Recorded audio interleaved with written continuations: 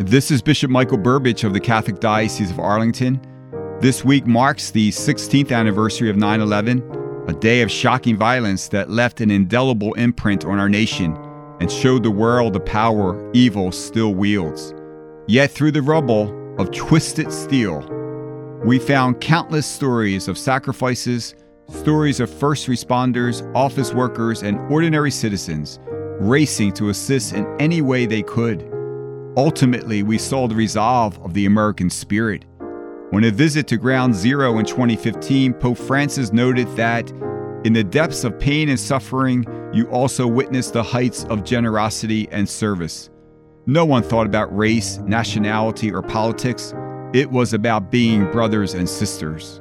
May we strive each day to be agents of peace, and may we never forget the heroes of that September day.